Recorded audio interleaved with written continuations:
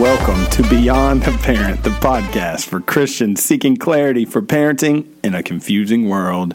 I am Jeremy Autry. And I'm Chuck Mead. And we are talking today about kind of launching off from our last episode of the top 10 spiritual influencers in the lives of children. Yeah, with a long game in mind. Yes. We're talking about when we get to the milestone of parenting where our kids are adults themselves and we want them to be successful. We want to look back over that time that we were parenting and say that was successful. And we said last week or 2 weeks ago, we would define that by, hey, does my kid know Christ? Are they living for Christ? And these are the influencers that will play into that being successful. And the number one, by a wide margin, the single greatest influence over spiritual health is regular Bible reading while growing up. That's it. Regular Bible reading above everything else that you could think of, above listening to the children's pastor, above going to Sunday school, above saying their prayers before they go to sleep, above all of the other things, above not playing video games too much, above being careful about listening to music with ugly words in it. This trumps all of that. Mm-hmm. So would there be a scripture, Jeremy, that would come to your mind that would underscore that importance? Tons of them. Tons of scripture come to mind. But I think maybe this is my favorite because it's Jesus, the creator of the universe, when he's being tempted, says, it's written, man shall not live by bread alone, but by every word that proceedeth out of the mouth of God. What your kid needs to know, and that's in Matthew chapter 4, what your kid needs to know about living life, where they're going to find that, not just the head knowledge, but deepening their relationship with God himself, that's in his word. And so it's important that we see that this idea of Bible reading, it's regular is the key. Because I think, obviously, yes, daily Bible reading is important, but that's not what they said. That's not what the common factor. Sometimes we can get so focused it has to be every single day. And if you have like a perfectionist personality and you miss one day and you're like, well, forget it. I can't do it anymore. So the regular Bible reading is the key. And so let that be an encouragement if you're like, man, like we started off the new year great doing Bible reading, whether that's you personally or as a family, but it's like, man, we've lacked the past couple days or the past couple weeks. We can get back in a regular habit and not give up completely because we missed a day or we missed a week as a family, because maybe last week was just crazy. Maybe you had a bunch of sickness or you had something scheduled every single evening so you weren't able to do Bible reading together. So the key is just regular Bible reading here. Yeah, and your kid can handle this. Your kid, if they are at the age of reading, they can handle reading God's word and getting something out of it. First of all, we can trust the Holy Spirit with our kids. Second of all, sometimes we worry that the Bible's too deep for kids to grasp, and we give them these Bible storybooks and blah, blah, blah. As a children's pastor, I'm telling you, your kid can handle the Bible. In elementary school, they're learning pre-algebra. Yeah. They're learning second languages. They can handle God's word, especially with the Holy Spirit and his ministry of illuminating that word. So from this survey, as high as this is just all Americans, as high as 89% of all American households own a copy of the Bible.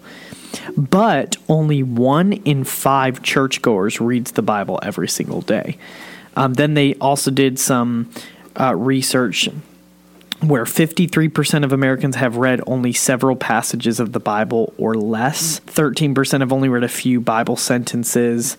10% have read none of the Bible. So, I mean, we are living in a culture where having a Bible, having access to a Bible is very common.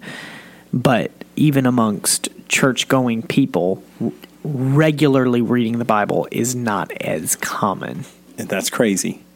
First of all, the access to God's word is even more available than what you said.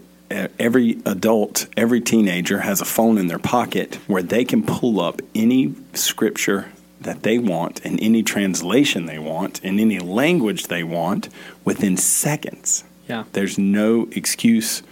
This is the time in the history of the world that God's word is most accessible to all of us. And not just the written word. There are Bible apps that will read God's word to you so you can listen to it.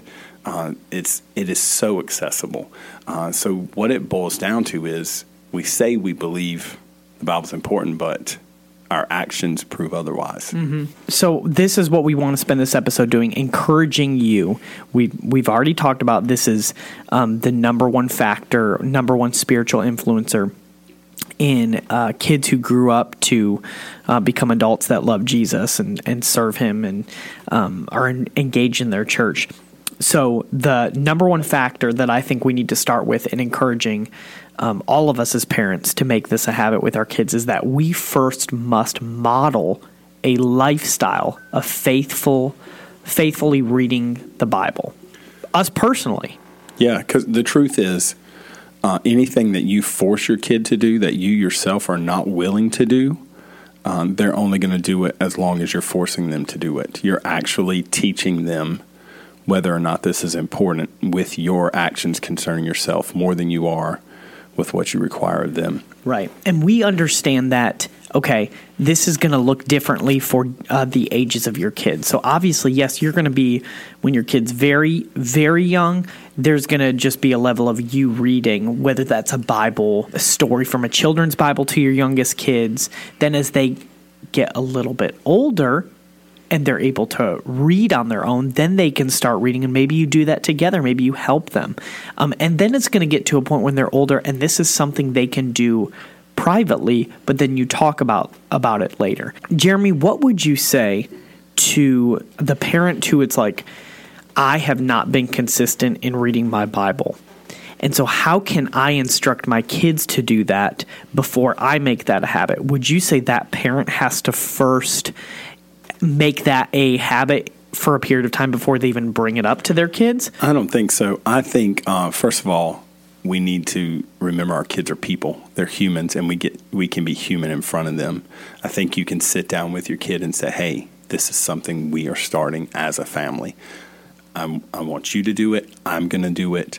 We're going to mess up sometimes. We're going to drop the ball sometimes, but this needs to be a new habit in our lives. Mm-hmm. And then as you attempt to put this new habit into practice, you need to be open with your kid. Hey, I messed this up today, and the best way to follow up, which I'm convicted when I say these things, my follow-up is normally, hey, did you read your Bible this morning? Mm-hmm. My better, healthier follow-up is, hey, here's what I got. Here's what I learned today when I was reading the Bible. Tell me about what you learned today when you read the Bible. Mm-hmm. That's a much more this conversational, non-confrontational, non-accusatory. Hey, yeah. That's a good word, Jeremy. Yeah, that is. We can de-escalate this and not make it a battle. Instead, make it like this joint journey that we're going on together. And then it's much healthier because I'm showing you this is important to me, and we're talking about the practical benefits of how this plays out in our lives. Right. But so if you haven't made this a daily habit, this can be something you start. Don't wait till you get a good 6 months down before you even bring it up to your kids. Be real and open and honest with your kids. Hey, we're going to be doing this together.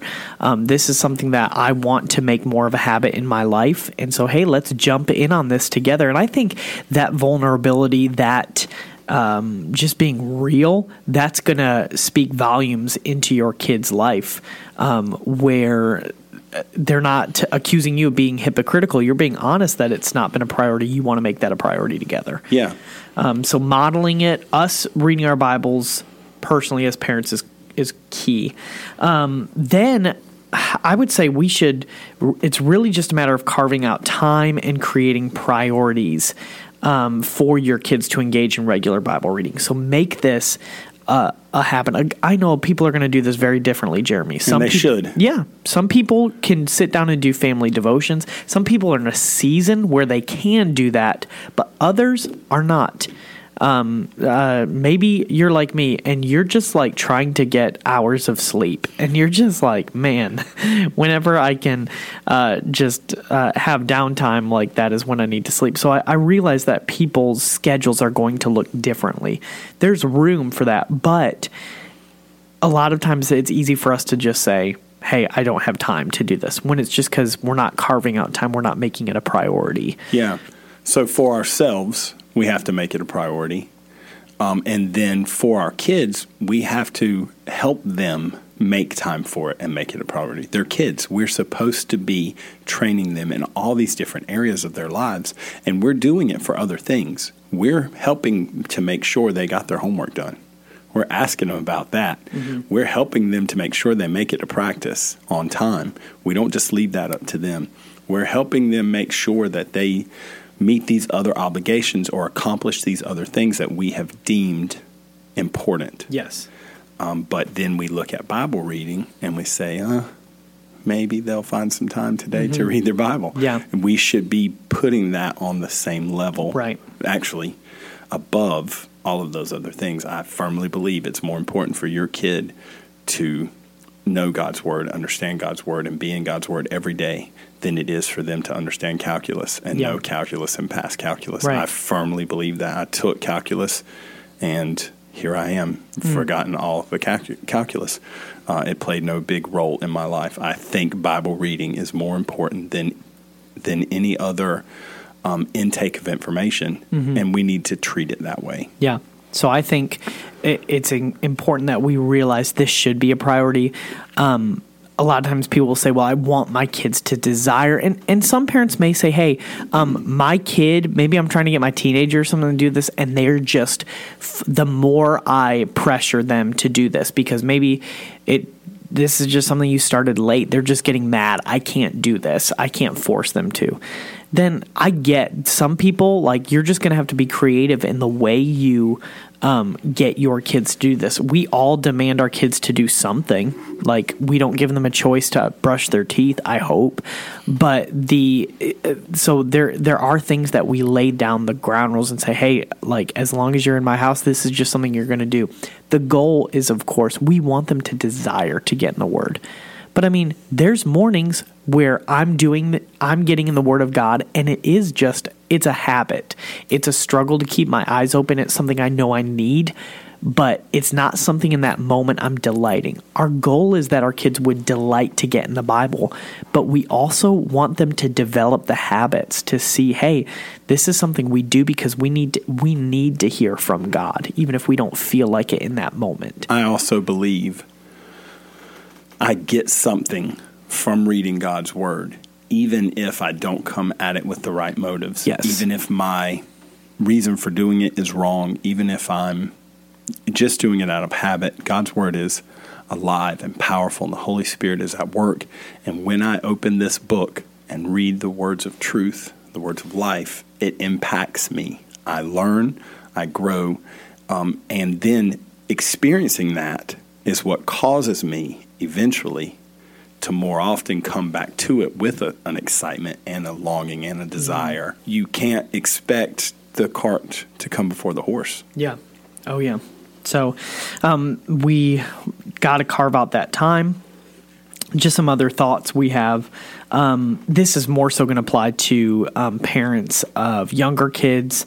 If you want to get your kids to read the Bible, and Jeremy, I'll let you speak more into this, but choosing an appropriate Bible for your kids, something that's going to be durable, obviously to survive the wear and tear, and something they're going to understand. What do you recommend to parents there? Every kid's different, every family's different, and try not to stick my nose too deeply into this.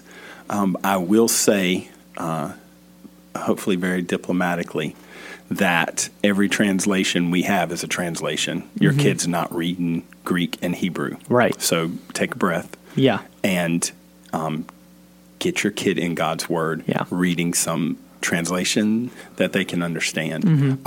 Bible storybooks I love, and they're appropriate for preschoolers, kindergartners, kids who are just learning to read. Right. You have to know your kid. You have to know what grade level they're reading on. But our English translations are written on a low grade level. That's truth. And sure, there's going to be things that are hard to understand. I am a Bible college graduate, and I'm 79 years old, and I still come across Scripture that's really hard for me to understand, but that doesn't mean I'm not being transformed by it. So don't get carried away with that concept.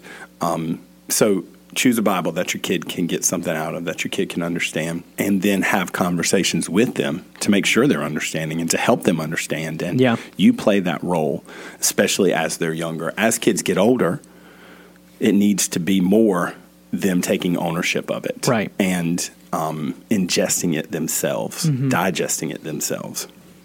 Then I would also say that it's very important to use a Bible reading plan. It's very hard to be consistent in reading the Bible.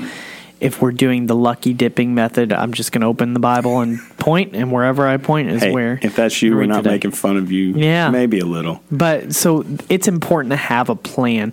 Jeremy, what would you say, maybe some resources you encourage families or even kids to have Bible reading plans? I don't know how much. How much you want to offer there? I want to offer a lot, but to be honest, I don't have a ton of resources that I suggest. I'm a big proponent of letting God's Word be God's Word.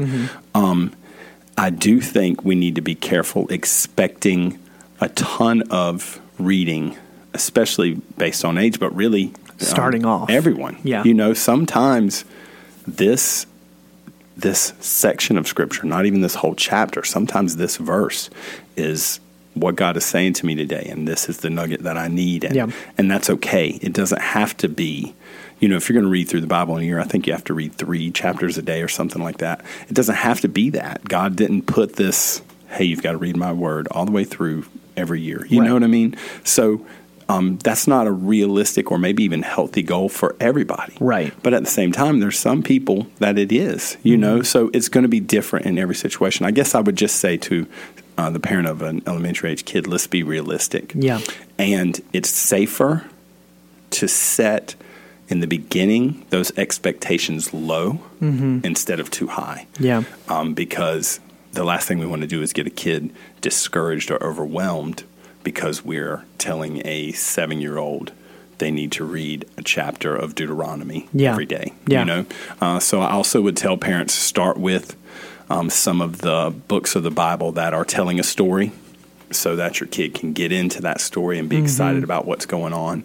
And there's great value in them reading through a book systematically through that whole book in order instead of just jumping around, you know, so they are getting chronologically what's going on. You know, if we're reading in the Old Testament, they're putting those stories in Genesis in order and seeing how the generations connect to each other. Some of those things that are valuable. If they're reading the Gospels, that they're finishing one Gospel going into the next, and they're seeing that this is a telling of the same stories they read, you know, in the previous. There's a lot of value in that kids are missing. That's good. So I think that is bringing up some good thoughts. Is the way my brain works, I love, okay, I'm going to start January 1st, and I'm going to go through this new Bible reading plan.